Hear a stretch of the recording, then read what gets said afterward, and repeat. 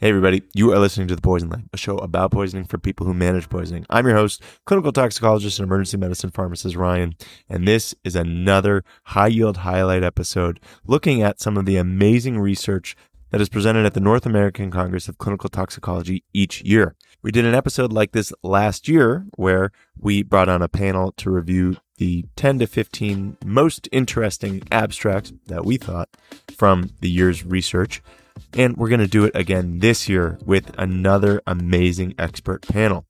You will be hearing from people who you've heard on this show in the past, Dr. Emily Kiernan, Dr. Joshua Trebach, Dr. Frank Polachek, and Dr. Grant Comstock, who are all coming on to share what they believe were some of their favorite abstracts, their notable limitations, and their implications for the future.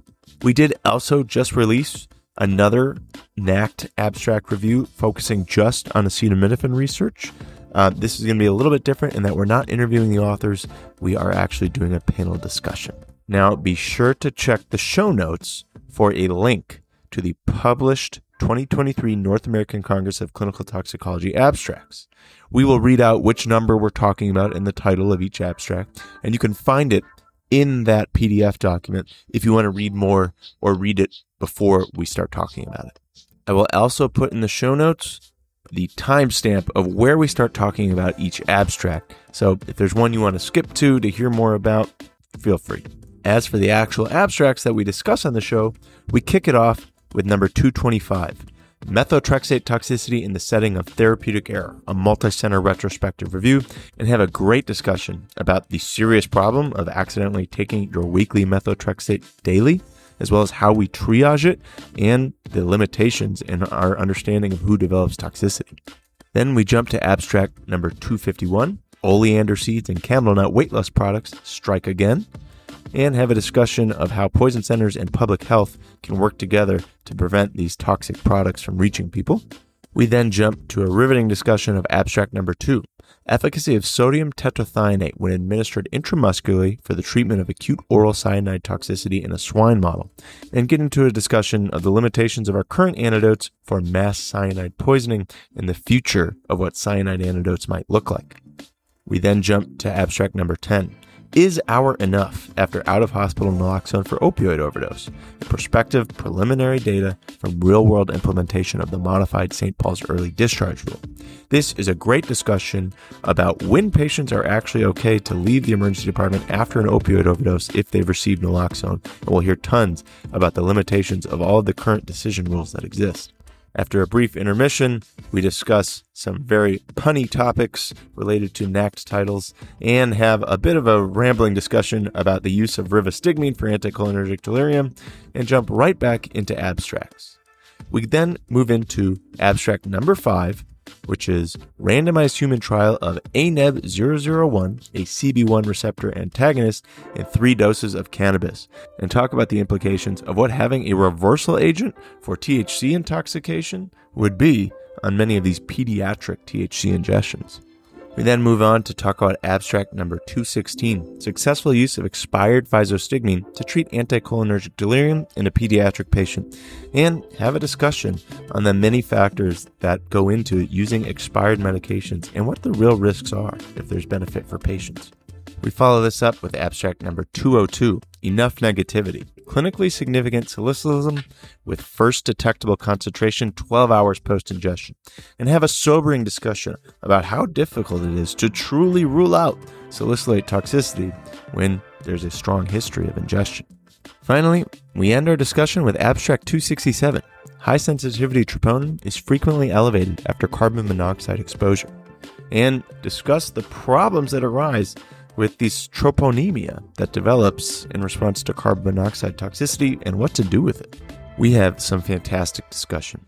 We weren't able to credit all the authors who created this amazing research for us to discuss, so I encourage you to check out these abstracts and see who's doing this work that's going to help us change the way we care for patients. I took away so much from the discussions with these really bright minds in toxicology. So whether you work in tox or you're not even in healthcare and you just want to hear about what some of the cutting edge research is in poisoning and drug overdose, get ready as we review what we believe to be some of the most interesting research out of the 363 total abstracts that were published at NACCT this year. Okay, let's dive in.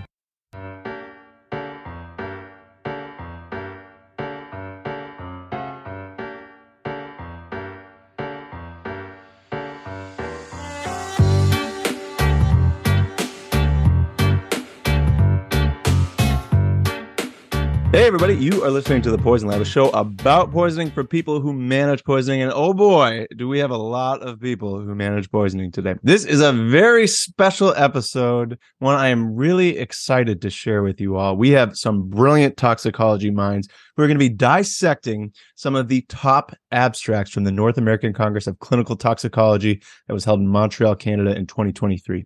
You just heard an episode where we covered all of the acetaminophen abstracts. And no, none of those are going to be on this episode. We are going to be diving into some other abstracts that are interesting to talk. So I have an all-star panel with me today. Each and every one of the people you're about to hear from has been on the show in the past. We have Dr. Emily Kiernan, Dr. Frank Polachek, Dr. Josh Trebach, and Dr. Grant Comstock. So if you all wouldn't mind, if maybe a listener hasn't heard you on one of the episodes in the past, would you mind introducing yourself, who you are, where you work, anything else you'd like to share? I'm Emily Kiernan. I'm an emergency medicine physician and medical toxicologist at Emory and the Georgia Poison Center in Atlanta, Georgia. And my favorite podcast is this one. Did I make it to your Spotify Wrapped this year? I don't have Spotify. Oh, all right. Perfect. Thank you for joining today. I'm Frank Polachek. I'm currently retired, although they call me fake retired because I'm at work too much for no reason anyone understands. I was at the University of Illinois for all of my professional career. I was an emergency medicine pharmacist, one of the earliest ones there, and one of the earliest in the first 35 people that ever got ABAT certified. I ran an EM residency program in pharmacy. I'm probably most well known because of X, formerly known as Twitter, where I'm known as It's All Tox, and I usually say things that offend people. In a usually well-meaning manner, but though I can't say for all of it. I can trust that you'll edit my malaprops and offensive language. I'm going to do my best, but if you'd like to cognitively pre-edit, I will also. Another thing that Frank has honed over many years is, I think, really an expert level of curmudgeon regarding literature. So I think you're going to be a perfect person to have on the panel today. So thank you for joining. Dr. Trebach, would you mind going next? Oh, I would love to. Thanks for having me here. I'm Josh Trebach. I'm one of the medical toxicologists and emergency docs over in Iowa. I'm happy to be back on the show. I apologize in advance if my cats jump up to the mic and give a friendly meow. Their meows do not endorse or say anything particular about any of the articles we're going to discuss. Just want to get that out there in advance. I've already reviewed all the articles with them. They have their own thoughts, but they're not joining us today.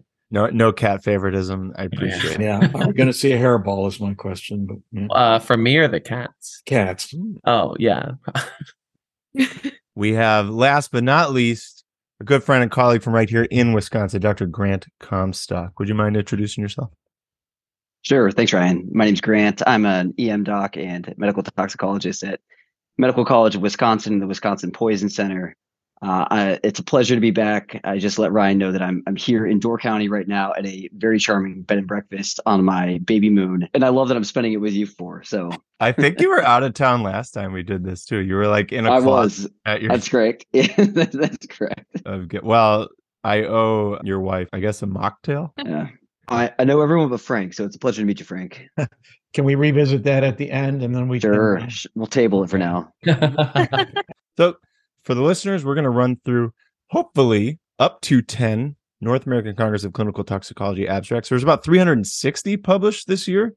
So this is going to be the top roughly 5%. I was trying to think of what to call these. This is like, it's like sort of an award, but there was no objective assessment of the methodology or anything like that. So it's sort of like things that we found valuable.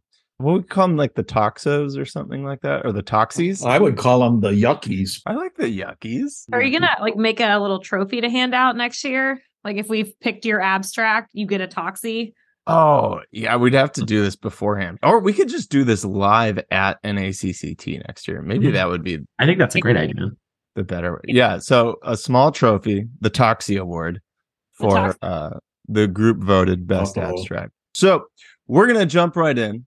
I think I will go ahead and kick us off.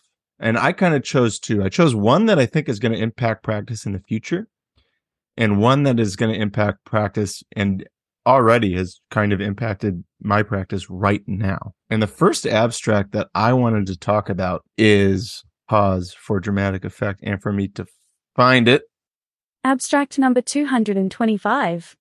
Methotrexate toxicity in the setting of therapeutic error, a multi-center retrospective review. Actually, before we jump in, I want to mention that we were going to have another guest on today. He was not able to make it, Dr. Dan McCabe. He made it last year. And this was the study I know that he wanted to talk about as well. And I really wanted to talk about it. So we are bummed that Dr. McCabe was not able to join us. But this is my shout out to Dan and appreciating his mind for both of us wanted to talk about this exact abstract.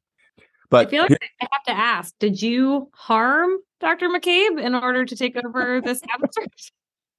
I mean, I wouldn't check his methotrexate bottles. I'm not sure if there's a lot in there, but no, unfortunately, timing just didn't work out. But this is one that I chose because we get called all the time about, oh, I accidentally took 2 of my amlodipine, or, oh, I accidentally took 5 omeprazole. I don't know how that happened. And a lot of times, it's not that big of a deal. When it comes to seeing serious problems from overdose, I get way more worried about intentional overdoses, suicidality, that kind of a thing. There's only a handful of drugs where therapeutic errors am I really concerned about, very serious effects, even death. And methotrexate is one of those. And methotrexate is kind of prone to therapeutic errors because it's one of the few drugs that many people prescribed once a week. So they'll say, take 20 milligrams once a week, and then suddenly somebody takes it 20 milligrams daily. And there are cases of people dying from taking that 20 milligrams daily for just a couple of days. So if somebody calls me and said, oh, I took my methotrexate dose every day, now I have a reason to be concerned. And then there's another problem. Let's say I get a call from somebody who double dosed on their, dofetilide, and I'm like, I'm nervous. I'm going to send you into the hospital. And then we can do some labs and evaluations there and know whether or not you're going to get sick. The toxicity of that drug occurs pretty much right away or within a few hours. For methotrexate, because of its mechanism, which interferes kind of with cellular replication, it can take days to develop symptoms. So even if you call me and say, oh, I took my methotrexate every day for a few days, even if I send you in, I don't know that I'm going to be seeing the symptoms that would occur at that exact moment. They might develop later. So it becomes an absolute conundrum for triage. So we were trying to solve this problem at our poison center. And I did a data pull looking back at other cases that we've had that had follow-up information so we could identify if these patients develop symptoms later. And I only had 10 patients. And I even pooled it with fatality reports to help increase my population to make some conclusions from. And we found some pretty crazy things. I mean, in the fatality reports, as little as 35 milligrams led to death, somebody taking 2.5 milligrams for 14 days. And then looking at our own internal data, we were seeing people develop toxicity on as little as 5 milligrams a day for 5 days, or in patients with some renal problems, 8 milligrams daily for 3 days. That's not very much. And there was other people who didn't get toxicity with those doses. And then when we looked at when they developed toxicity, we were seeing, end organ damage and neutropenia develop 8 to 10 days out. So am I supposed to send everybody who potentially took any therapeutic error into the hospital to be monitored for 10 days for the development of life-threatening toxicity? You can see why this is a problem. So we really need to develop some level of triaging into who gets sick, or at least how can we follow people who might get sick. That's why this study is so incredibly important. So this was a multi-poison center retrospective cohort study.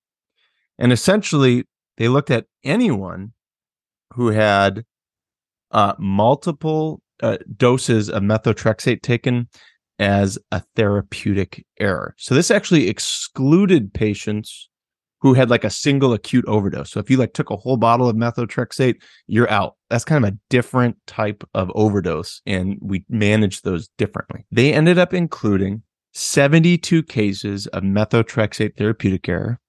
These were older people, about 61 years old. In 68 of these cases, methotrexate was prescribed weekly. 86% of those cases, of those 68, took methotrexate daily instead of weekly. So let's look at what happened.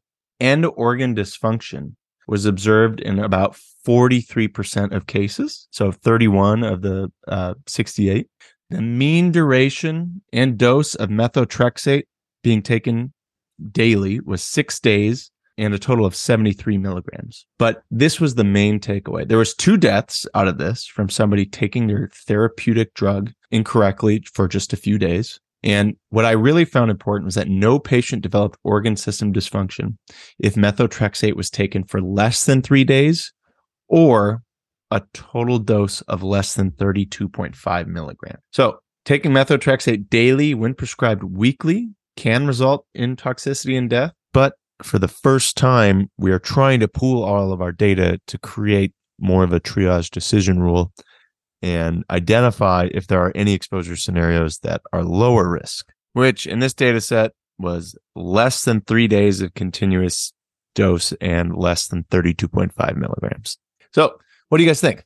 I was actually really excited to see that you had chose this one as well, because this is always such a challenge for exact reasons you said. These patients show up and they might have no symptoms or very little symptoms. And then the question is, well, this is such a dangerous medication in overdose or in toxicity. How do we manage this? And so to my knowledge, I don't think we have a lot of other good triage tools for PO methotrexates after a few days. I think the abstract is an interesting first step.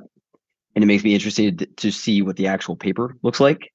Because I look at those cutoffs and I say, well, all right, am I, as working for a poison center or on call with a poison center, am I going to keep home the 70-year-old with maybe, grade 2 CKD with, who took 30 for 2 days, but didn't hit that 3-day and didn't hit that 30 milligram mark? I'm probably going to still send them in for charcoal for labs in a week or whatever. I'm still going to do some things. And so if it's one patient who, met that threshold of less than 3 days and less than 32.5 milligrams, well, then I'm not very compelled. But if there's a whole ton of patients who are under that threshold and still didn't get sick, well, then maybe that's a little more compelling. And maybe when we know a little bit more about the demographics of that cohort of patients, maybe then we can start to figure out the granularity of who actually you can keep at home. But as it sits in the format, they're in that jumble of abstracts there for the NACCT readout.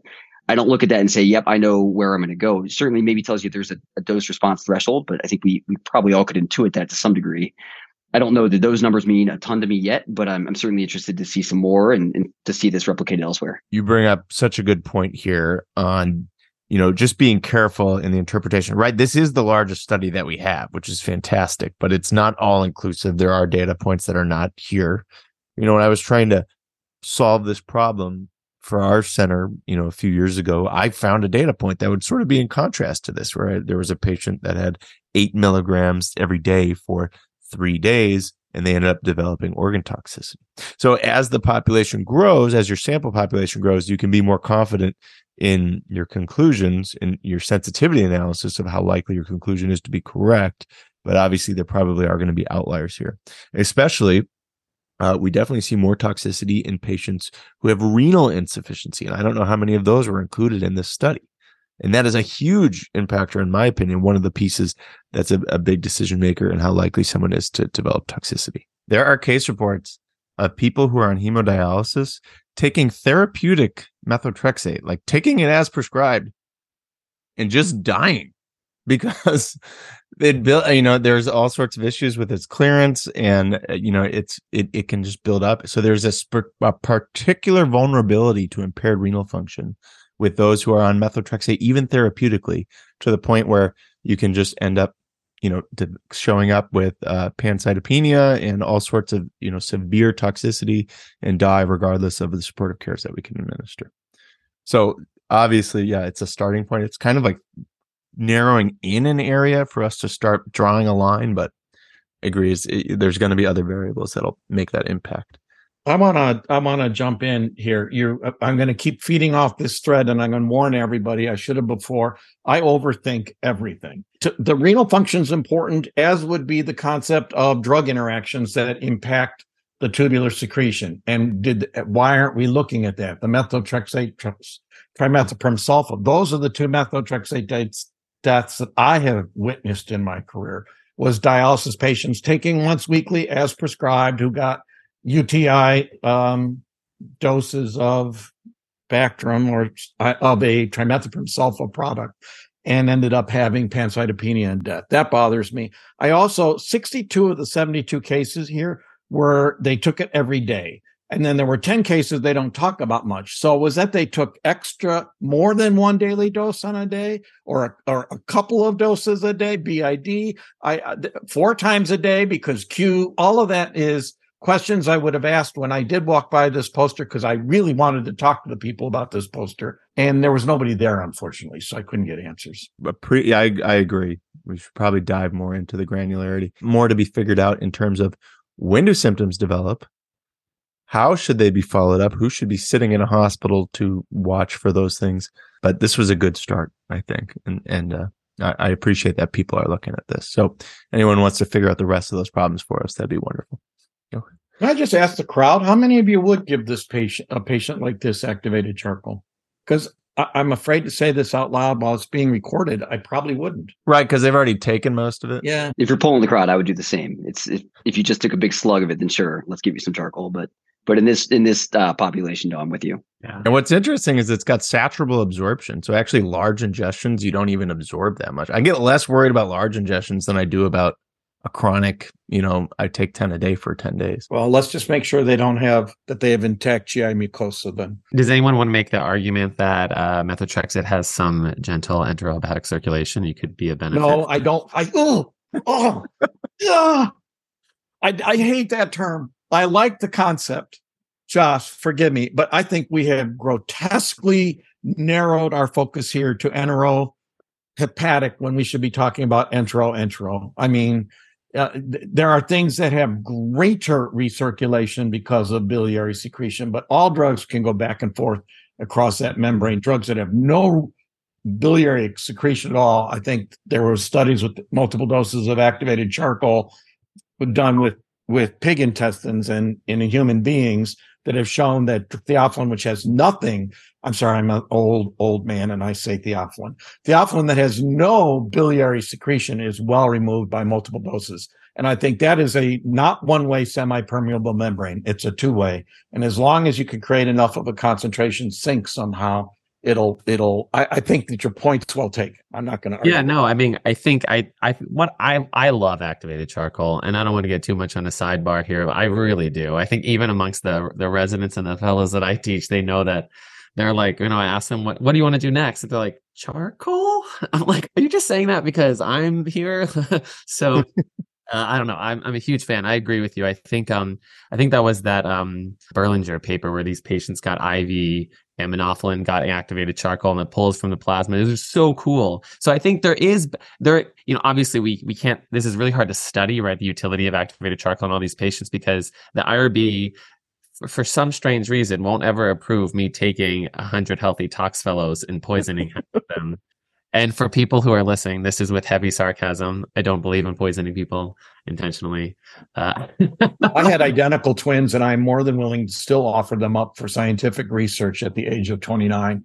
But I might start to like you. You said theophylline and charcoal in the same sentence. All right. I'm going to rein us in here. I don't know if we had a pool going for like time to Frank bringing up theophylline, but if you had under 30 minutes, you did take the money. I went a little over on this one, but who would like to jump in next?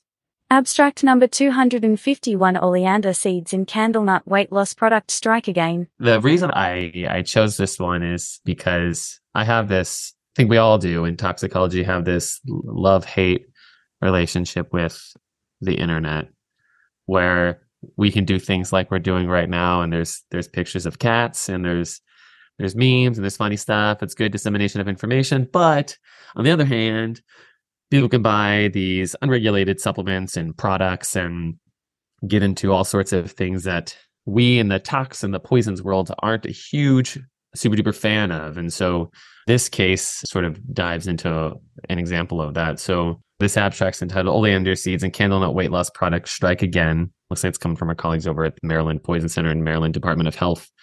It describes this 55-year-old who took this weight loss product that they obtained off the internet. It's called, quote, Indian Nuts for Weight Loss. And it is supposed to contain a product called candle nuts, which are, I guess, typically sold as a weight loss agent due to their some of the effects that they can cause. I personally have not taken candle nuts, and so I cannot comment on their efficacy, taste, or other factors associated with candle nuts. But it sounds like this patient took these candle nuts and ended up coming to the ED about 12 hours later. They had some GI symptoms, nausea, vomiting, diarrhea, and unfortunately were noted to be hyperkalemic. So the potassium was 5.9 and they were bradycardic down to the 40s. And for all of us who are in the tox world, that immediately sets off the bells, whistles, red flags for, cardiac steroid poisoning, essentially. So it seems like that's what was triggered in the brains of the individuals taking care of this patient as well, because patient ended up getting a digoxin concentration checked, and it was above the upper limit of quantification, which is greater than 5 nanograms per ml. So the patient got all the digoxin immune fragments that the hospital had available, and heart rate improved to 60, yada, yada, yada. Patient ended up being discharged and was following up and was doing fine. But it was really cool, as opposed to, sometimes we stop studies there and we're like, hey, this is what happened. What do you think it was? But they took it to the next step, and actually utilizing the Department of Health Services, were able to analyze samples of these candle nuts, and we're basically able to find that this product contained yellow oleander, which is not ideal. That's probably one of the things that if someone said, hey, Josh, do you want to take this mystery product or this yellow oleander? I'll probably choose the mystery product like 99% of the time, unless the mystery product is also yellow oleander. So yeah, yellow oleander is super duper scary. It's a cardiac steroid, very very similar to sort of like digoxin, for example. And so the fact that this was in a product that someone could buy off the internet, the question is, who's taking this product that isn't coming to the hospital? Who is this person just found at home and they're not alive anymore, and no one bothers to sort of dive into this? And so it's pretty concerning. I think this isn't super duper surprising that this happened to those of us who are in the know about supplements and things on the internet and quality control for products like this. But I'm sure everyone on the line right now had a case of someone who took something that was from the internet that turned out to be a surprise product inside. What? In a good way. No. The internet is always 100% reliable. Yeah, really. So I really like to see that these authors did this. It was really cool. Thoughts? Deeply envious of their public health department being that helpful. We have gotten to work a lot with our health department, and they can do some really interesting testing. We've had them test products that we've seen create some pretty nasty effects in patients. And if we thought it was going to be a public health concern, they would do some product testing for us. We also collaborate with them. We work to help track cases of EVOLI. So we work together. We can provide stuff to them, data and patient tracking, and they can provide some really interesting testing. I've seen them do some pretty crazy and very cool tests. We're at a really unique intersect between public health and medical care. And so we're really lucky in Georgia. We have a great relationship with our public health department and are able to do similar things to this and have a good working relationship. But I think part of that comes from having toxicologists that are willing to get out there and work with those folks. So yeah, I think this is a great case and a great, like you said, way to show that these two entities can work together. I kind of want to just jump in here to provide a huge pat on the back to one of our faculty, Dr. Justin Corcoran, who's been on the show because in 2020, Dr. Corcoran published Fatal Yellow Oleander Poisoning Masquerading as Benign Candle Nut Ingestion Taken for Weight Loss. And lo and behold, 3 years later, across the United States, the Maryland group was confronted with somebody who has a pretty clear toxidrome for a cardiac glycoside. And a quick search found this case report, and I do believe that was the impetus of them getting authorities involved to actually test the product. So this abstract to me is a testament to what you can do with a case report. Even if you think something's like not all that exciting, just put it out there because it might be the first thing of many things to come. And then, so I don't think the health department in the state where this was initially identified wanted to carry it forward, but it doesn't mean that it won't be the impetus of a different health department, which I guess with different priorities. So that's why I love this one. Yeah, it does worry me to think what else. This is just something we found, or something that the authors were able to find had this product in it. How many times has this product been purchased by who? Is there quality control being performed on all the other products? I mean, like, if one of my family members or friends or literally a random person on the street said, hey, like, is this worth taking? It might cause weight loss or it might kill you. I think we would all say probably not worth taking, right? I wouldn't take that. And so it's concerning. I wonder if this is still out there. I don't know. It's terrifying. I mean, how much weight loss? How much weight loss am I getting? All right. Well, I think that was a great abstract. Anybody else have any thoughts they wanted to bring up on that? That's incredible clinical care that they gave. I mean, they saw a person who was bradycardic hyperkalemic in the setting of some weird ingestion and quickly thought to send a DIG concentration. I think there's a lot of places that doesn't happen really expeditiously. So they either knew their literature or they knew their tox differential pretty quickly, and the person got outstanding care. So it's a cool case. Fantastic. Thank you for bringing that one up, Dr. Tribach. Dr. Kiernan, would you like to jump in with yours? Yeah, sure. Abstract number 2. Efficacy of sodium tetrathionate when administered intramuscularly for the treatment of acute oral cyanide toxicity in a swine model. So my interesting case is a little bit different. This is actually dealing with cyanide and poisoning swine. So don't let all the PETA folks come after me. This is under the FDA animal rules, so we're okay. But I think that this is an important one because a lot of people, and even in just talking to my residents, you say cyanide and people think like, oh, don't drink the Kool-Aid or, taking a poison pill or poisoning your significant other, or whatever it is. And again, like we know that there are antidotes for cyanide that we've been around forever. We have the cyanide antidote kit, and then hydroxycobalamin is kind of our gold standard right now. But one of the things I think people don't think about is that that's going to be for like a one-time acute ingestion or acute gas exposure. But that might not be what we're dealing with. And again, pretty scary to think, but cyanide is actually a pretty significant chemical terrorism threat. And not even that long ago, if you think back to kind of Osama bin Laden planning to poison salad bars and food supplies, and then ISIS a couple years later also kind of advising people to attack or inject food in markets with cyanide. So like this is particularly scary because it would be very quickly lethal, could easily lead to a mass casualty and go fairly unnoticed for a while, and could potentially have a lot of people having to be treated very quickly. And so the current regimens that we have, right? Like you need an IV. If you're giving hydroxycobalamin, it's not a large volume, but larger. Like you have to get an IV and give it through the IV. And so we don't, like, our antidotes are fine. It's going to be a limited resource, and they are for a very particular type of person. So if we have a mass casualty, if we're talking with our military folks, people that might be out in the field, or our first responders, EMS, those antidotes might not be the most ideal thing.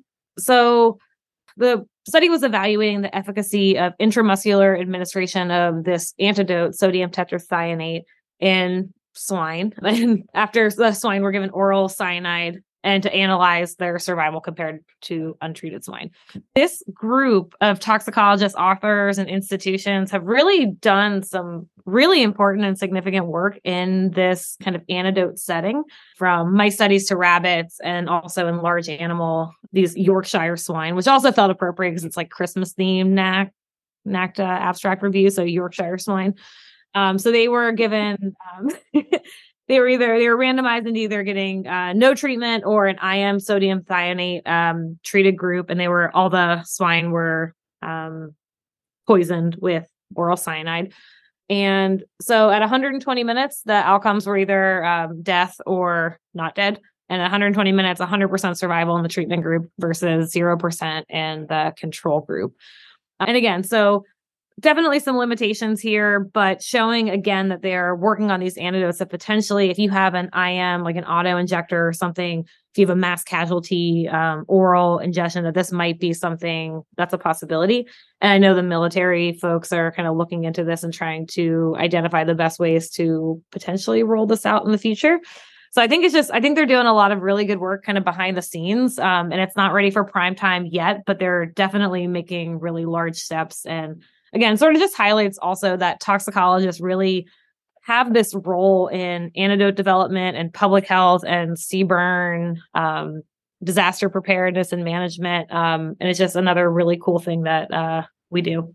It wouldn't be an NACCT without reading about a cyanide antidote that I still don't have access to, and an acetaminophen test that I still can't order. But one day when it's there, you're gonna feel left out at NACCT. Something's gonna be missing. So. I think it's awesome. It's so cool. And here's what's really cool about NACCT is I learn about a new antidote every year. And they're always developing them. I just want them to bring them to market. So yeah, and I am thrilled that the DoD is, I guess they're really concerned about mass cyanide exposure, but somebody should be. So that is good. I like that. Someone should be. There's too much Kool-Aid in the world. Whenever anyone brings up the Kool-Aid, there is one toxicologist, always, no matter where they are. The closest one, usually within a 50-mile radius, has to come over really quickly and say, actually, I think you mean Flavor Aid. Yeah. Yeah. Thanks for being that toxicologist. Two things, my perspective. One, all those episodes, particularly in Japan with that cult, the ones that did the sarin gas attack. I don't know how to pronounce the name. Ryukyo or something. Every time we try to do mass poisonings with agents like cyanide, they can be given as a gas or in other modalities, water, you either can't get the concentrations you need, or people fall over and they run away and you get trauma victims. And I was alive and an adult when the Tahoe murders happened in Chicago. The other really good one would be the New Stockholm church poisoning, where a bunch of elderly people died from cyanide. And really, the numbers are not gigantic, and the money that would be spent on supplying everybody in the military with this.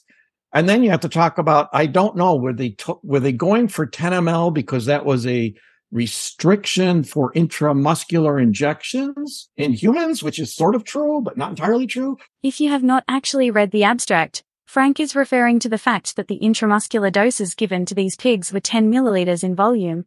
Or was it for the dose? Because 45 to 50 kilo pigs are not my patients. I'm looking at 25 to 45 mil IM injections. So, it's not a bad idea. I'm glad they're doing it. Something would be nice to have someday if we happen to be there. The second said, the person walked into triage and said, I'm swallowing cyanide right now. But to me, it was meh. I mean, if I had to choose between having 2 PAM in all of my CDC stockpiles or this, I think I would go with this. I mean, we already have 2 PAM everywhere. Why not add in another antidote that has at least decent? I will say that I am like Ryan. I always get excited when I see these like new antidotes. I feel like it's like hearing about like a movie that's going to come out like 10 years and you like wait for it. And then you find out that like, that one of the actors quit. And then like I don't know, it somehow fell under, or they're still filming. And you're like, what did I hear about this movie coming out? I thought I did. And so I hope this doesn't fall into the similar sort of stuff. I feel like this has potential to be quite interesting, but I guess we'll have to see if the movie comes out. Where's cobinamide? I've been waiting for cobinamide to come out. This is the sequel to cobinamide, and the primary hasn't come out yet. I mean, it brings up great points. IM is probably the route for mass casualty, not IV, which is all we have available. But I'm curious, does this work the same way? Or is this one where it's going to bind and create thiocyanate? For cyanide detoxification, so you can give hydroxycobalamin, which is what we do right now. We give it IV, binds the cyanide, and makes cyanocobalamin. Or cobinamide, the IM injection, that can actually bind multiple cyanide molecules as opposed to one. And then there's sodium thiosulfate, which creates thiocyanate and then you urinate out. And there's a whole bunch of conflicting literature if that even really helps eliminate cyanide, as opposed to cobinamide binds and creates.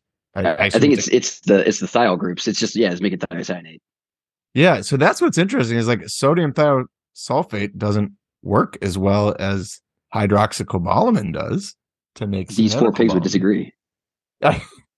Well, these guys didn't have a cobinamide comparator. So that's what's really interesting. This one is great in that it showed it does prevent death, but would it do so more so than hydroxycobalamin? Or maybe that'll be in the next writer's room for this movie coming out. Thank you for sharing that, Dr. Kieran. I appreciate that you are always not only forward thinking, but concerned about the bioterror health of the population. Thanks, Ryan.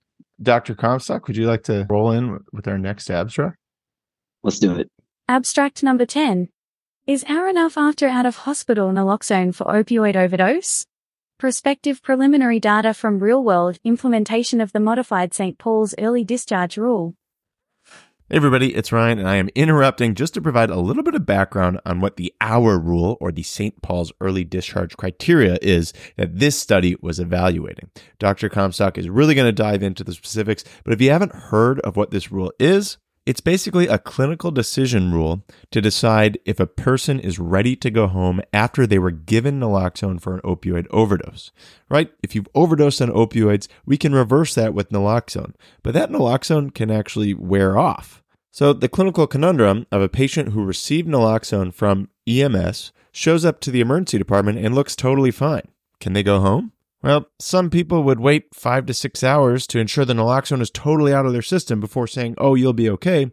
And others would try to develop tools like the hour rule to determine who might be okay for discharging early. Okay, back to Dr. Comstock. So I chose, if I can find it, abstract number 10 from Stephen Douglas and some Minnesotans. And I chose this article because not necessarily this project, but many of its predecessors get brought up on shift in the emergency department by residents who say, we need to watch this patient for X amount of time. They'll either quote the St. Paul early discharge rule, or they'll quote the hours study, and they'll say, that's why I'm choosing blank. And we walk through the data, we walk through the limitations of those data, we walk through the fact that that was a different era and how perhaps it's time for some new data. So I was excited to see somebody taking on the charge of gleaning some new data in what is very clearly a very different drug market than was around when a lot of those earlier decision rules came around. If you think back to the hour trial and before, a lot of those overdoses were heroin. Obviously, that's a very different world now where we've got fentanyl abounding, as well as a lot of the other novel psychoactive things that are existing in our drug market, to include xylazine, nitazines, long-acting weird benzodiazepines, you name it. It's a weird world. And so does a non-weird decision rule still apply? Did it ever apply? I don't know. But does it apply now? And so that was the question they're asking. So they looked at patients who had received naloxone, and they looked at them an hour after they had gotten their naloxone for whether or not they had met the hour criteria. And they also looked at whether clinician gestalt said that these patients were safe for discharge. And as a quick reminder, the hour criteria is not just like, are you good to go after an hour? It's a set of 6 objective-ish criteria that you can utilize with a bunch of yes/no boxes to say this patient's good to go. Those 6 criteria are: they can mobilize as usual, they have a normal oxygen set, normal respiratory rate between 10 and 20, normal temperature, normal heart rate, and they have a GCS of 15. And so if you check all those boxes, then these patients can go home. And as a quick reminder, with the hour trial that came out now, I don't know, 6 or 7 years ago, it was deemed to be sensitive-ish. It had a sensitivity in the mid-80s, and their authors kind of concluded that, yes, maybe this is helpful, but a lot of people have looked at it and said, look, mid-80s sensitivity for potentially needing additional naloxone is probably not sensitive enough. And so it was maybe put on the back burner for a lot of folks clinically, but still gets brought up quite a bit in the emergency department. So for the outcome in this study, and again, this is a preliminary look at their data. This is not the end. So they're still, I think they're still actively enrolling patients into this prospective study. But they enrolled 220 patients, because about half of them had received their naloxone intravenously. Another about a quarter had gotten naloxone from bystanders, so intranasal. And ultimately, 41 out of the 220 met the hour criteria. And of those 41 patients, only one had an adverse event. Now, it's a really weird case. So this patient meant to insufflate cocaine. After that event, they became unresponsive. They got 3 doses of intramuscular naloxone and 3 minutes of CPR. And it's hard to understand how somebody thought this patient would have been good to go after an hour, but that's what happened. But they realized that the patient was supposed to have gotten an x-ray. They then ordered the x-ray, and while awaiting their x-ray, they became hypoxic. They needed additional doses and eventually an infusion of naloxone, I think for about 7 hours, and eventually discharged from the hospital, neuro intact and doing just fine. I think they said about 18 hours later. So a couple of thoughts. So first major thought I have is it's documented in some of the prior trials how these patients are using. They document whether they're insufflating, injecting, or they're taking enterally. And they do document that patient who did fail the hour criteria, he had insufflated. But it'd be really interesting to know whether or not they have the data about how these patients were using. Because frankly, I wouldn't even try to apply something like this in a patient who's using their opioid enterally, with the concern for longer duration of absorption and a greater risk for delayed respiratory depression. And then the other thought I have is their follow-up data. So they list that they have follow-up data on 28 out of these 41 patients who met the hour criteria. And then they say, in general, we're pretty confident these other patients did just fine because they're not dead in their EMR review. And that feels like a bit of a leap of faith to me to say, like, yeah, I glanced in Epic and I didn't get that really sad like alert that comes up that says, sorry, you're entering the chart of a deceased patient. Do you still want to proceed? And you say, yeah, I guess so. Like that's what they're using to say these patients are not having adverse events. So this feels a little flimsy to me. I'd say really they only have follow-up data on 28 patients who they could get in touch with on the phone the next day. And so I think their denominator is actually incorrect in this. And I think they probably need to revisit that number. So I think they're documenting a 2-ish% failure rate. I think even they in their conclusion say that's probably not good enough. So I say kudos to them. I think they're very well interpreting their data correctly, but I'd say I'm not sure I agree with them on the denominator. And so when I look at this, I think, certainly I didn't use the St. Paul early discharge rule already, and I will continue to not use it. It's probably a helpful set of kind of reminders of what makes a patient a normal-ish looking patient. If they can walk, if they can drink, if their vital signs are normal, then they're probably okay to go. But I think to lean real heavily into these decision rules for something that's a pretty it's a decision with a lot of gravity attached to it. When you think about development of recurrent opioid toxicity, I certainly don't think the application of these decision rules is for me necessarily. I agree. You said it exactly well. I think when I was reading this, I was like, I was going to be disappointed if the conclusions were the opposite of what they had said. If they were like, that's actually a pretty acceptable, miss rate. I was like, no, that is not, in my opinion, especially not for this. I thought your evaluation was really very consistent with my own. So I don't think I have too much more to add. But I was just going to say, you said it exactly as eloquently as I was going to say it. Yeah, no. I think you bring up a great point in that when we looked at heroin and how much naloxone was needed for heroin, a lot of the denominators in those were medical examiner data showing, hey, this was treat and release from paramedic data, where if a paramedic gives someone naloxone, do they even need to go to the ER back in the heroin days? But the heroin's not around anymore. I mean, it is. Heroin's there, but the rate of resedation is maybe one of the few signals we are seeing in how the opioid landscape is changing in some of these really high potency or highly lipophilic substances. So one of the reasons I brought it up is, during the presentation of this at NACCT, it got a lot of real excited comments. And so I think there's a lot of people who are looking for this to go into prime time.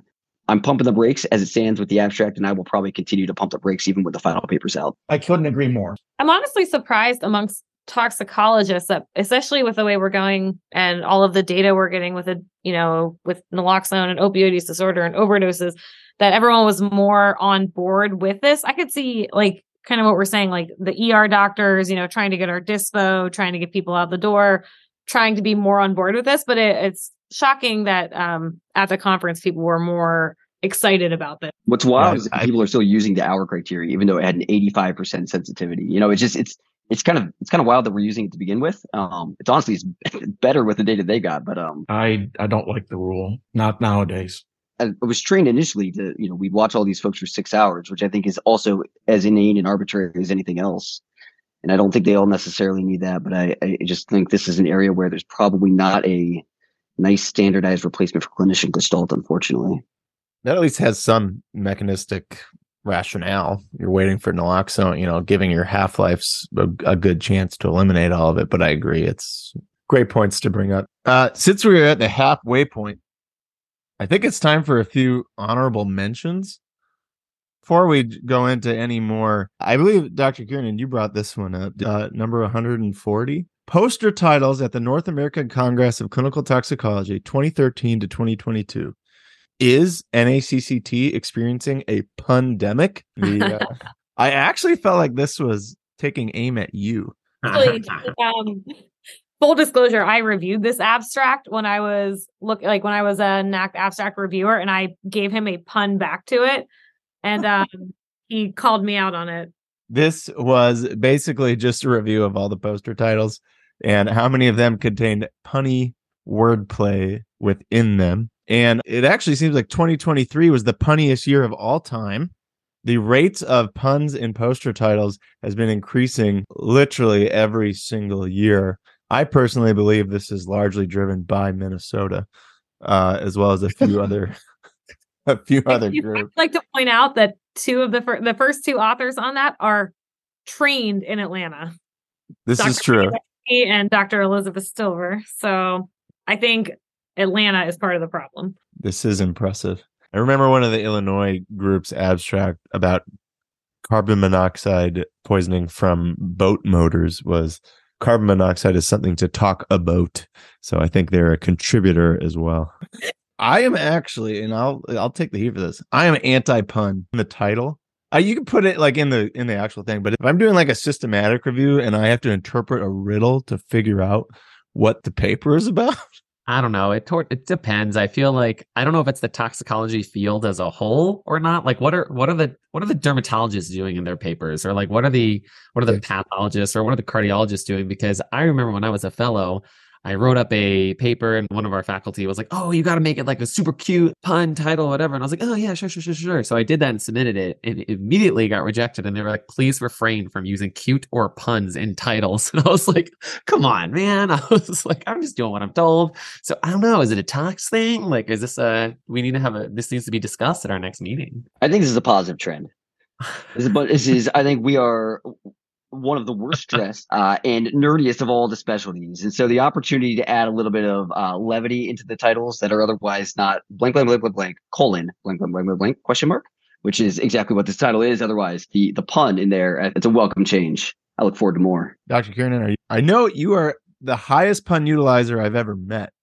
Thank you. Are you a pun user in your titles? I am. And I want to make sure that you're okay. I mean, are you feeling okay? The fact that you are getting angry about people putting puns in their titles makes me worry about your wellness a little bit. Fun. And no, I'm not anti-fun. I'm pro pun in some scenarios. I like when we sneak puns in. I don't like them so overt.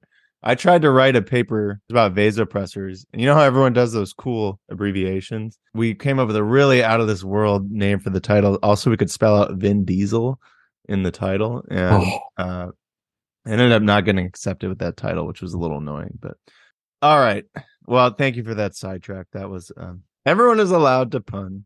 You're making me turn my mind around a little bit. Ryan just wants everyone to send him their titles before publishing or submitting any future abstracts. Is that correct, Ryan? Yeah, that was the appropriate interpretation. Yeah. Okay. Good. If you are ever thinking about doing anything, please send me the title of it for my approval. Okay. The next abstract that we were going to talk about was a rivastigmine abstract, but Dr. Polachek joined us at the last minute, so I was going to assign him a random rivastigmine abstract, but knowing his high standard for research abstract, I'm not sure I want him to present one that he did not choose himself, as I don't want any authors or abstracts getting dragged through the mud without their ability to rebuttal.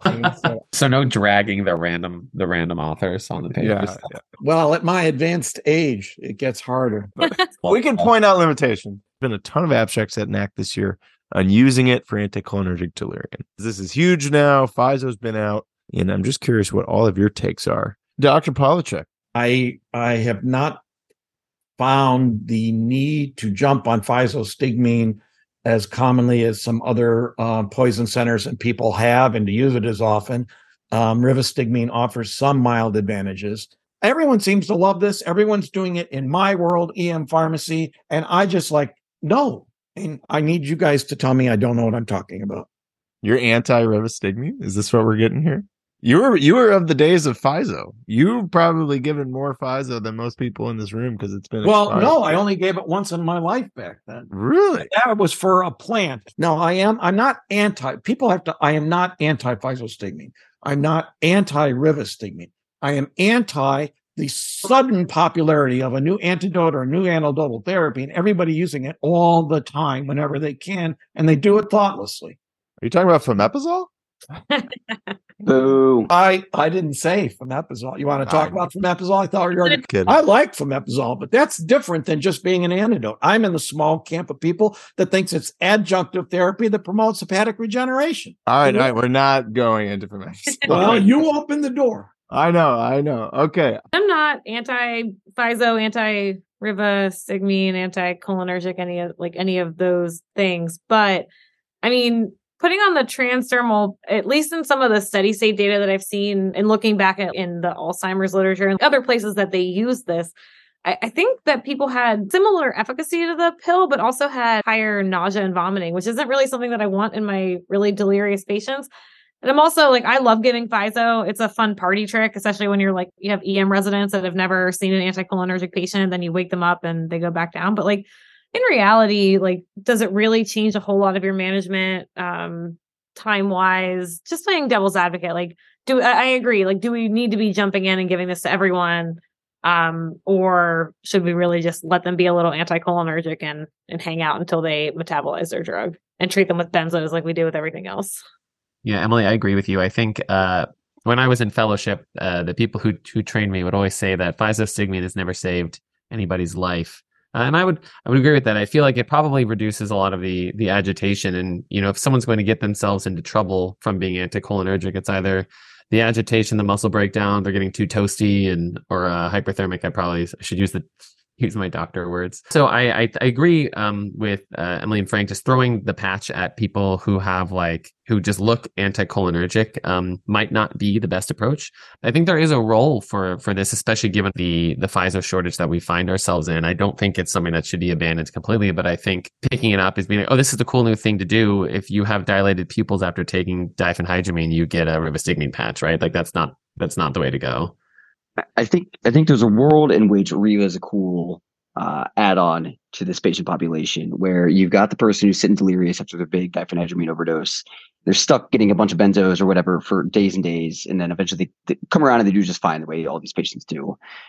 Is there a way in which this patient can be mobilized to psychiatry earlier, where you give them a pill, you slap a patch, and they still have the patch and they're still getting a cholinergic medication? And if they have reached a point of not being super duper delirious and their vitals are fine, they can just go to psych with a patch on. And that's, to me, where I would see the ultimate benefit of Riva, which is a benefit that Pfizer doesn't offer. You can't send somebody on a Pfizer infusion to psychiatry. So I think there's a world in which I think Riva's actually got the potential for benefit over Pfizer. But no psych patient, whoever is feeling really anticholinergic and good, would take off that patch midway through their psych hospitalization. Take the restraints off, but leave the mitts on. Leave the mitts on. Yeah. So, yeah, I agree. Efficacy, there's probably lots of questions. There are probably still questions with Pfizer's efficacy, and that has a lot more data. Riva is another avenue here. And I do think all of these case reports and case series that are coming out in the NACCT abstracts every year do provide at least one useful thing. And that's, if you're about to recommend this, you probably want to know if anybody has died or had some serious adverse effect. And I have not read in any of these abstracts or any of the case series. Some in this year, we had case series as large as 30 people who got rivastigmine. I know I've read some papers published in JMT with at least 30 people who got rivastigmine, and nobody seems to be dying or really having any described adverse effects. Now, it's not exactly pharmacovigilance data, and I don't know how many doses of physostigmine were given before we saw those 2 cases of asystole, temporally associated with severe TCA overdose. But I mean, it just in theory, seems like the safety profile of rivastigmine is actually better. I'm not giving an IV drug. Are we going to start seeing people have seizures or something later? That's possible. So far, it doesn't appear to be harming anyone, and I think that's at least useful data. When and how to use it, that's a whole other story. I am more curious about when are these patches getting removed and what are the effects afterward? Yeah, sure. Okay. I think that brings us back to the top of the round robin, which is me, I believe. And this is going to be a really quick one. Abstract number 5 randomized human trial of a NEB-001, CB1 receptor antagonist, in 3 doses of cannabis. This is first author Andrew Monty, done by the RMPDS group. I know a couple people from there. Interesting folks. And I'm going to summarize this real quick for y'all. They made a naloxone for weed, everybody. We're going to save the U.S. But honestly, this is fascinating. So this is actually a CB1 receptor antagonist, right? And that is where delta-9 THC works. That is where all those little kids who just ate a massive bag of weed Oreos and are now sitting in whatever medical floor or ICU, that's the receptor that's being agonized there. So wouldn't it be amazing if we could just hit them with a CB1 receptor antagonist and let them go sit at home or somewhere else? So that's kind of where I see the future benefit of this. If we're going to put things into sections, this is under antidotes I still don't have access to, but it's a pretty interesting study. So randomized, double-blind, placebo-controlled trial. So it was a dose escalation of both THC and the antagonist, which is ANEB-001. It was done in the Netherlands in like a closed unit, kind of interesting. Experienced cannabis users got a couple of different doses of THC. They could have gotten 10.5. In another part of the study, they could have gotten all the way up to 40 milligrams of THC.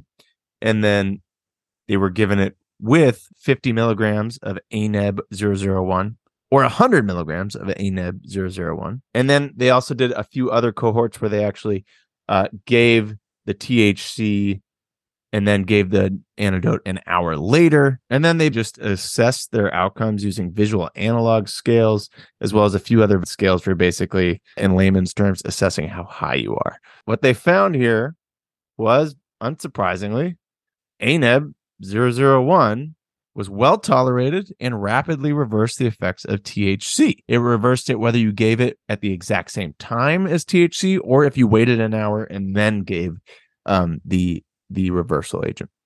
So I see this having massive utility because in the American Poison Center's annual report last year, for the first time ever, showed that THC gummies surpassed plant-based marijuana for exposures reported to U.S. poison centers, and that was driven almost entirely by little toddlers gobbling up weed gummies. So there is a huge burden in healthcare of kids sitting in children's hospital beds, sometimes for days, because they're taking actually pretty big doses, sometimes getting into whole bags of gummies and just being kind of too sedated to go home. If we're talking about real exposures that we need an antidote for, this would be a big one. This is like developing an antidote for alcohol. I see a lot of TikTok influencers saying they have that. Not a real thing. This could be a real thing, but I don't know how long this lasts. I don't know how it deals with someone who ate an entire bag of weed Doritos. I have lots of questions. What do you guys think? I think it's super interesting, and I agree completely. I would love to see this specifically for a pediatric population, because I think those are the people we've seen the most. Certainly, I've seen the most morbidity with respect to these gummies. Because I'll be honest, when I was a kid, like I 100% would eat like floor candy or any sort of gummies or whatever I could find. And so it's not a surprise that we're seeing kids get into a lot of these products. And what's particularly challenging with these, THC, these cannabinoid gummies, is that as we've seen kids get super duper, they can get super duper sick, sometimes like bradycardias and apneas. And even worse is that even if like that's with the history that they've taken one of the gummies, but sometimes we see these kids come in and no one knows what happened. And so they end up getting an EEG and an MRI, but then since they're like, very little, they have to be intubated for it and this whole thing. And then they're up in the ICU. And so it's a lot of healthcare resources too, when it would be wonderful if there was just a reversal agent that could be given. So I am super excited to see what the future holds for this. Hopefully there aren't any untoward effects that happen in the pediatric population when this is used in particular. And I guess, I'm not saying adults don't deserve to have an antidotal therapy available to them as well. But if I had to pick a patient population where I'm seeing more morbidity, I would say definitely eager to see what happens with this with respect to the pediatric population.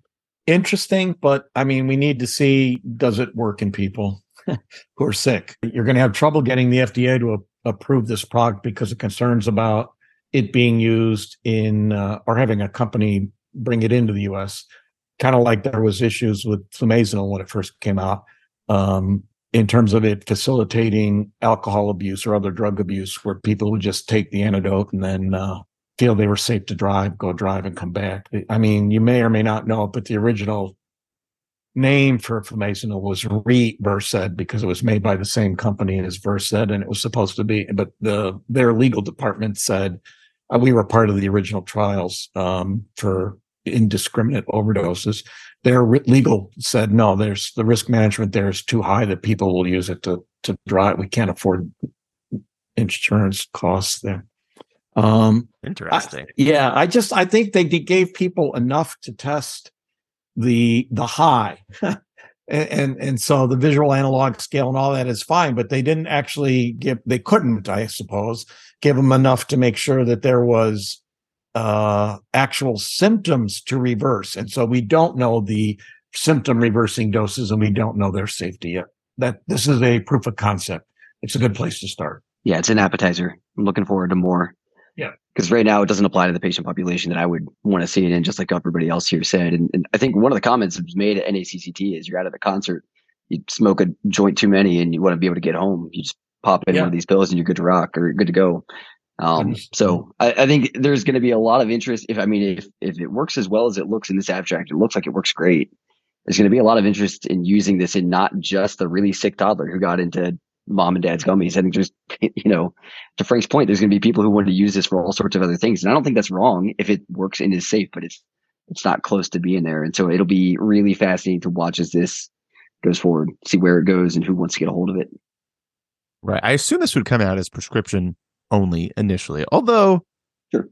that doesn't necessarily mean people aren't just going to get it from other sources. And also, you look at, drugs like Ozempic, but there is a proper indication, and then if people want it, they will find it and get it, whether they indication or not. So indication creep. Your concierge medicine doctor is going to give you Ozempic and then the THC reversal agent, so you can living your best life. What if you just put the Ozempic and the THC reversal agent in a product called Indian Nuts for weight loss? Hey. Can the company be called Indication Creep? Ooh. Oh, yeah. That might be a band. I like this. Fantastic. Well, I just think, it's interesting. I do worry about cyanide, exposures throughout the U.S. and having antidotes for that. But there's also a whole bunch of kids in beds, too high from eating weed gummies. This could be an interesting That's a bigger thing. Concern. Yeah. Okay. Who's up next? Oh, look at this. So for the audience, you can't see, but I'm sharing an image. I'm sharing the PDF, and we just talked about abstract number 5, and then abstract number 6 is another great one: alcohol-related recidivism following emergency department-associated naltrexone.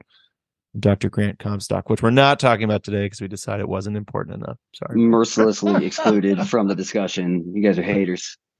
I do want to point out that everyone on this, minus maybe Frank, did some amazing research this year. So please peruse the abstracts. And Frank has already done a lot of amazing research and written a lot of books, so he doesn't have to do it anymore. But I'm just not publishing what I'm doing in my neighborhood. That's all. You feel free to peruse, and everyone should be checking out the abstract and the PDF where for every one of these 360 abstracts, as I'm sure I'm going to mention in the beginning of the show, is available at clintox.org under NACCT. You can find a free PDF there. Okay. Who's up next? I think we went Dr. Trebach next. I think it's me. Yeah. It's timely after our talk about rivastigmine. This is abstract number 216. Successful use of expired physostigmine to treat anticholinergic delirium in a pediatric patient. I thought this was a cute little abstract because I enjoy when people put stuff out there that we think is that a lot of people should know / already know already. And so this is number 216, successful use of expired physostigmine to treat anticholinergic delirium in a pediatric patient. I know some of the authors on this. They're all cool people. So what this paper, this abstract describes is, we know that we are in the United States right now going through a FISO dilemma right now because our sole distributor, the manufacturer, the pharmaceutical company, stopped making it, and they closed permanently. And so a lot of physostigmine that people still have is either not existent, or it probably expired in like 2021. And so the question is, can we still use this? And I think this is something that I feel like people do call the Poison Control Center, not just for like FISO, but just expired drugs in general. Like whether this is a home call, like, oh, I took an amoxicillin that expired last year, is this safe? Or I'm pretty sure when I went home to visit my family, there was like a acetaminophen from like the 90s or something. Clearly it had been expired. So these questions come in. But so this paper describes can we still use an expired medication? And is this a potential avenue we can pursue if people didn't want to do a rivastigmine patch or weren't on team patch and wanted to go down using their FISO? So this case report abstract describes a 16-year-old patient who came to the emergency department after ingesting a bunch of medications, sertraline, cyclobenzaprine, oxycodone, prochlorperazine. And their physical exam was what they described as a mixed serotonergic and anticholinergic. The patient had delirium, dry mucous membranes, non-reactive mydriasis, tachycardia, and then some clonus as well. So I can see how they had come to that conclusion. It sounds like the patient received benzodiazepines and then received the expired physostigmine twice and was able to interact with her family and was significantly improved supposedly afterwards. And so I think the reason this caught my eyes because I think if I had done this / have I given medications that have been expired but are still indicated and we have no other choice? Yes, I've been in that situation before. But have I ever thought to publish it? I don't think so. And so I'm glad that people did, because oftentimes if I wanted to give a medication, for example, that was expired, I can think of previous institutions where I've worked at where it doesn't matter what I want.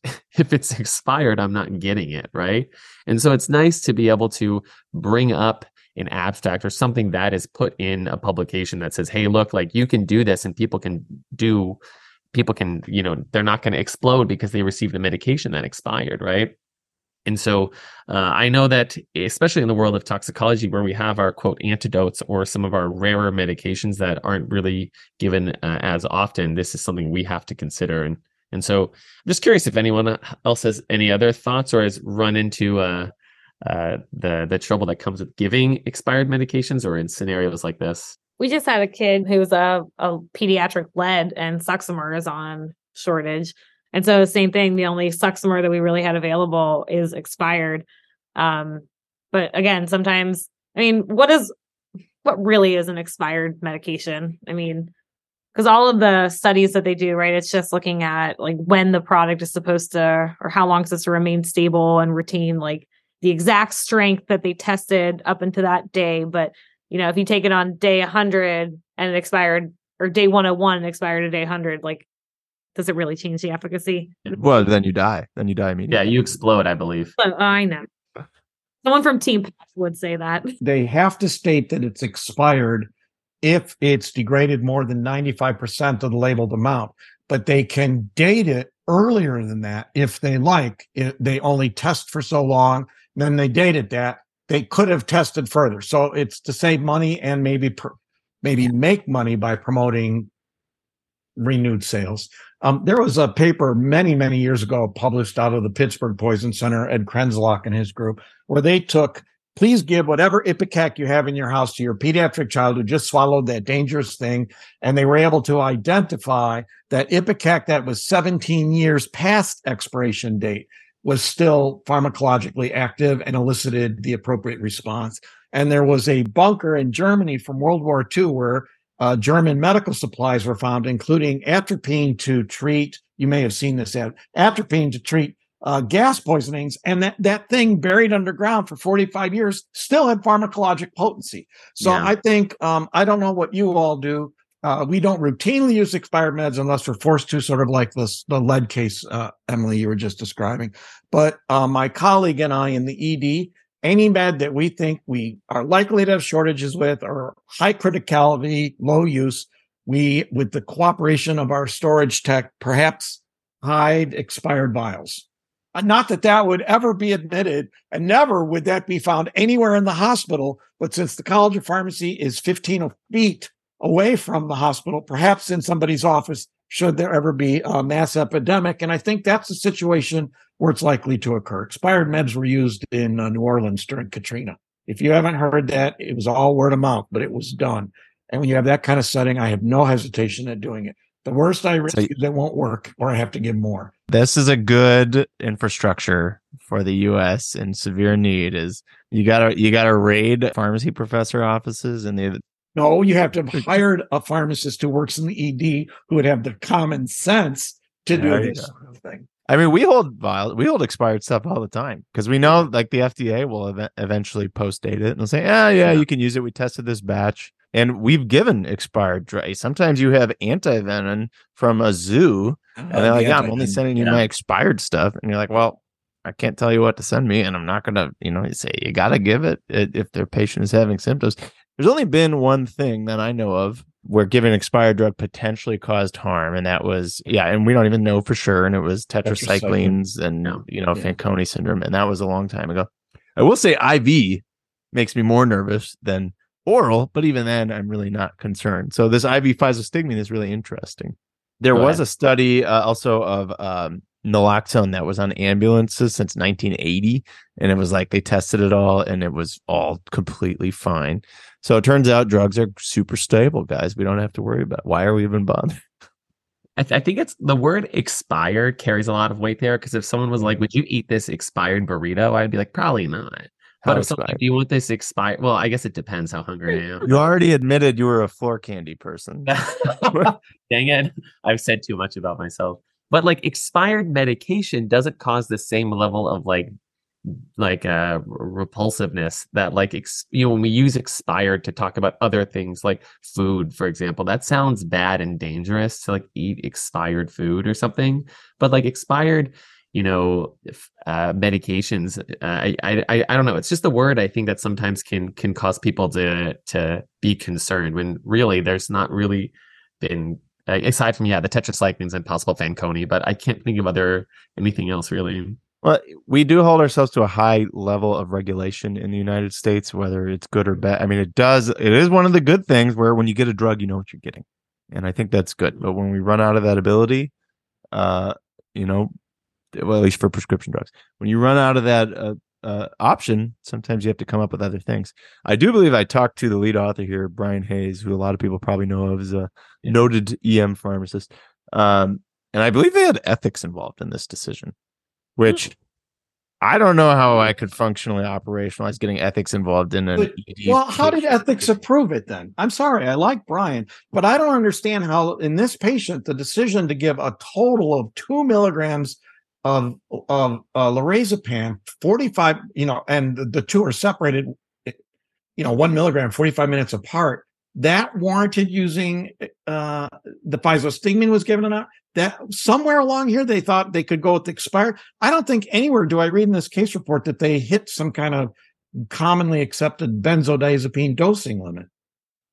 Well, some people are of the stance that benzos are not the preferred in this scenario. There is good data. There's a randomized control trial that shows that patients. Next meeting we're at, you and I can sit at a table and talk about that paper.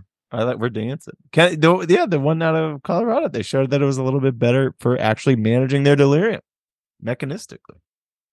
I know. I'm just saying. I could see. I'm just playing a little devil's advocate. I could see where they're coming from. Yeah, but it is interesting. Am I the only one that got an email from the FDA saying that there was a temporary importation of Pfizo? No. We're already getting it. Right? It's coming. Keep talking about it like it's this ghost, but I mean, it's making a comeback. Yeah, it's a comeback because you all are demanding it. Ugh. Sorry. Hey, let's say it could. So there is data that shows there's less ICU admission when you use this. It was retrospective, so uncontrolled. Yeah, I know. I love uncontrolled data. It lets me confirm all my biases without ever having to really do a deep dive into what I think.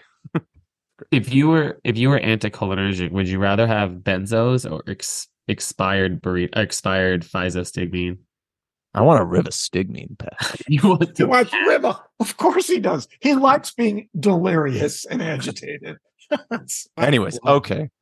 We can feasibly get through one more abstract here. Okay. I'll behave. And we have Dr. Kiernan and Dr. Comstock left. Who wants to talk about it more? Should you guys rock, paper, scissors live? We can do that. Let's do it. Wait, It's before gonna you be- go, is it rock, paper, scissors, shoot, or is it rock, paper? Oh, yeah. We commonly accept it, I assume. Paper, scissors, shoot. Since you listeners at home can't see this, please imagine a rock, paper, scissors battle of epic proportions, while each contender fought valiantly. Dr. Kiernan threw a fatal blow with rock against Dr. Comstock's cutting scissors. Oh, ladies and Devastating. gentlemen. There's a little bit of a hesitation move over there, but I appreciate the technique. It was definitely the Zoom. Okay. Unstable internet. Yeah, there's a delay. All right, let's hear it. It's What do okay. We might be able to do both. This one, actually, I didn't even send this one to you, Ryan, but it was one that I found a little scary when I was at NACCT. So maybe we can try and squeeze both in real quick. Abstract number 202. Enough negativity. Clinically significant salicylism with first detectable concentration 12 hours post-ingestion. Like, we know salicylates can cause a Bezor in the stomach and you can have some delayed absorption. But I found this very concerning because compared to what our poison center guidelines are, they had a 19-year-old patient who came in after ingesting, I guess, first red flag, 78, 325 milligram aspirin tabs. So it's like 25 grams, 30 minutes prior to coming in. But was asymptomatic and had, I would say, like 4 or 5 levels drawn, and they were all negative up to 12 hours. And then, for whatever reason, later on, they checked another one like 12 hours later, and then the level went up and it ultimately peaked at 55, looks like. So just a reminder, kind of a scary reminder that absorption, like aspirin absorption, can be delayed and is erratic and does love to form Bezors in the stomach. And then they actually looked at another paper that was published where they looked at 313 aspirin poison patients, and 3.5% of them had initial undetectable level and then went on to have a clinically significant level, and one of those patients died. So again, just quick, reminder that aspirin is an over-the-counter med that can still throw you through a loop. That paper made me feel sad things. Yeah, we've had one of these. We've definitely had one of these. I think it's something, I think the caveat to this that I personally think everyone should incorporate is that in particularly the ICU patients who levels have got up, they got into the ICU, not quite this one where it was negative to start, but the ones that you've admitted, because I have much more experience than you've seen it more often, where they are discharged to the floor. And the second they go to the floor, they're ad lib PO food, ad lib fluids, walking around, and all that stuff, I think, causes a renewed breakup and improved dissolution for a short period of time. And there's some interesting case reports that have been published out there on it. There's one with lithium where a woman was dialyzed 3 times twice because they stopped enteral products after she had been put on NPO and then stopped and then started and then stopped. I think that's something, this whole area is a mess. We really don't and have not studied dissolution and absorption with overdoses well enough at all. Yeah, I think it's just a good reminder that you can literally never be sure you've ruled out salicylate until many days later. Merry Christmas. They even gave activated charcoal too. Yeah. Yeah. Like everything about this case, just I saw the poster and I double take because it's another aspirin poster at a tox conference, and I was like, oh no, and it just kept getting worse. I wonder if the charcoal actually played into a role there, because there is clinically significant desorption that has been shown, and I have the paper where there was a binding of it and then an eventual unbinding in absorption enterally. Well, you could make the argument, Ryan, if you want me to argue for you against me. Yes, I do. It would be nice to know if the charcoal they gave was or was not given with sorbitol. If it was given with sorbitol, you're causing 2 problems. You're pulling more fluid into the gut, which could help with dissolution just from that alone. And then you're also minimizing the particles of charcoal interacting with the particles of drug that are in solution, because you're increasing the volume of the contact area so that it could make desorption better shortly, and it might not bind as much or as well because of it. I agree. I think pretty much everybody would have missed this. This is 12 hours out before they had a positive concentration. But how long do each of your poison centers watch an aspirin overdose before you say, "Yep, we're good"? I've seen this, and I've seen a couple other cases and series, and what Frank's describing is clearly not unheard of. It's just like, God, do you watch all these for 12 hours? It seems insane, but it's what is the acceptable risk? This is grimace inducing. By the way, you all did notice how the levels only got to 55 because they gave charcoal, and that's why charcoal should be used in everybody. Correct. Even that multi-dose charcoal, we can come full circle. Well, repeat it. I just echoing everyone else's comments. I think this case report this case just highlights the concern with salicylates in general, right? Is that it's hard to assess when you're fully out of the woods, and this is a quite impressive account. I'm glad they put this into a publication. It's interesting to see because that's a little terrifying. And do you guys do any protocolizing for your poison centers? Are there, for us, for instance, it's like we'll check 2 levels at minimum if there's a history of salicylate. And if there's a really strong history, might check more than that and actually feed them and walk them around in between. Frank, you got 2 in the air. I don't know about you, Emily or Josh. 2. I'm seeing 2. Maybe. I'm not sure. Depends. The feeding and walking around is interesting. I don't think we explicitly say that, but I might incorporate that or decorporate that now into my protocol. Do you want to do yours in 60 seconds, Dr. Comstock? Yeah, I'll give a 10,000 foot view. Abstract number 267. High sensitivity troponin is frequently elevated after carbon monoxide exposure. So it's a retrospective review of patients who came in with carbon monoxide or carboxyhemoglobin, percentages greater than 5. They have 267 patients who they evaluate with this. Of those 267 patients, 55 had elevated carboxyhemoglobins, and 17 of those had a troponin checked. All had a detectable high sensitivity troponin, and 12 of the 17 had elevated values. I think it's like greater than 10 nanograms per mil or something like that. So I bring this up not because it's practice changing, but it continues to confound me. And I just think it demonstrates that the authors seem to be as confounded as to what to do with this. I've for all time with carbon monoxide, I've not known what to do with troponin. I know it's elevated fairly frequently. It's, I think, 5% in previous studies or even higher, maybe 10%. Fairly frequent that it's elevated, but mortality isn't necessary. It's not a predictor for mortality. It's not a predictor necessary for delayed neurocognitive sequelae. And it's actually been studied and found to not be predictive of delayed neurocognitive sequelae, but BNP elevation has been. So, troponin is something that we're going to look at a lot more often than a BNP. And I think it makes more sense in our minds that would be the marker for injury to check. But now with the prevalence of everybody using high sensitivity trope, now we're always getting those. And in this study, you can see that it's fairly frequent that it's elevated. So I think it lends, I'm glad that people are starting to look at this, and hopefully some more of these data will start to trickle into the literature. But frankly, they looked at in this study, is there a correlation between carboxyhemoglobin percentage and the troponin elevation? They found the answer to that is no.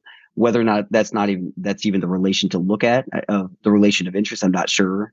I don't think of carboxyhemoglobin percentage as being an independent predictor for DNS or mortality to begin with. So I'm not a person who thinks that the percentage by itself is a very meaningful number.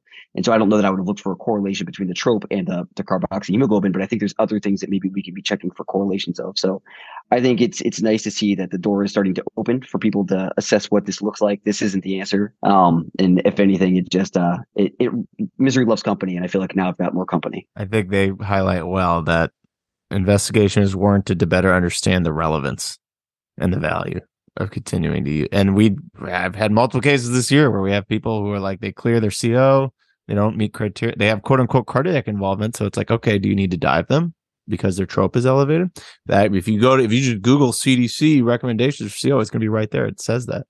And there's and obviously that's a whole other thing. Who needs to get dove in the first place? And if diving does anything. But if you don't offer it, are you liable? I mean, that's kind of another thing. There's all sorts of questions that it brings into play. And then what happens when the trope continues to rise, but they have no symptoms and everything else is completely fine?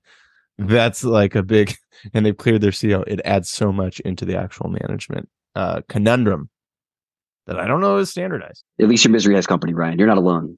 Well, I could use lessons in brevity and directness from you, Dr. Comstock. I like your way of going about it better, Frank. We serve all audiences here. Right. Well, I can't believe we got through all the abstract. Thank you. I really appreciate everyone providing their perspective on the limitations and value of all of the cases. I do want to also thank the authors of every one of these abstracts who put in effort to try to make something that we can use to take care of our patients better. And honestly, it's half the battle. So thank you. Thank you to you guys. I'm grateful for your patience, and thank you all for including me on this, and take care. Goodbye. Thanks, everyone. Have a good one. Thanks for doing this, Ryan. I appreciate you having us. It was a lot of fun. Yeah, thanks for having us, Ryan. Great time as always. Can't wait to hear the episode. Well, wouldn't it be funny if I wasn't recording this whole time? No is the answer. It wouldn't be funny. Thanks for listening along. This was such a fun episode, and I hope you learned something. Let's do a 60-second review of everything we learned. Abstract 225. Methotrexate toxicity from therapeutic errors can cause serious problems, and we're trying to get better at triaging them. If you can educate your patients on how to take this drug appropriately, make sure you do. Abstract 251. Public health departments and poison centers can work together to prevent unregulated products with poisons in them from reaching the public. Abstract number 2. The antidote scene for cyanide is always evolving, and likely in the case of a mass casualty, we'll need an intramuscular antidote. Fortunately, we have some bright people evaluating what the best antidotes will be, and more is to come soon.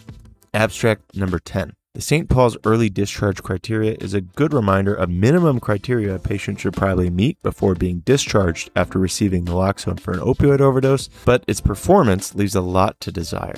And in the age of novel synthetic opioids, there might be even more concerns. Abstract number 5. There's likely a reversal agent for THC intoxication that's going to come to market soon. It would definitely have a role, assuming the safety is there, in pediatric THC ingestions, but its introduction to the market could lead to some interesting non-overdose uses. Abstract 216. Physostigmine can be given if it's past its expiration date, although this is likely going to have a lot to do with what hospital you're working at and what their policies are. Many drugs still retain very good efficacy after they expire, and we shouldn't necessarily throw out vital medicines if there aren't other alternatives. Abstract 202. Salicylate can induce pylospasm and Bezor formation, and thus has erratic absorption kinetics. There are cases of patients developing toxicity despite serial negative levels many hours later. Because it's so tricky, it's a great idea to talk with your poison center about whether the patient who has a history of salicylate ingestion is actually ready to go home, even if their level is undetectable or low. And finally, Abstract 267. Troponin is frequently elevated after carbon monoxide exposure, and we know that cardiac involvement is not only potentially an indication for hyperbaric oxygen, but could be a sign of cardiac damage. There's a lot that we still need to figure out about what the relevance is of this elevated troponin, and if there are other better biomarkers like brain natriuretic peptide. Okay, that'll do it for today's episode. Thanks for listening along, and I hope you enjoyed it. If you like what you're listening to, please leave us a review wherever you listen to podcasts. It helps us reach other people who are interested in learning about toxicology. You can always follow the show on social media to see when new episodes are released. We're on Twitter at LabPoison. You can follow myself at EMPoisonFarmD. We have a Facebook page, The Poison Lab, and an Instagram, Tox_talk. Of course, you can find all shows, all free medical games, resources, and educational videos, as well as a shop for any Tox trinkets if you want to rep the show in your home state at www.thepoisonlab.com.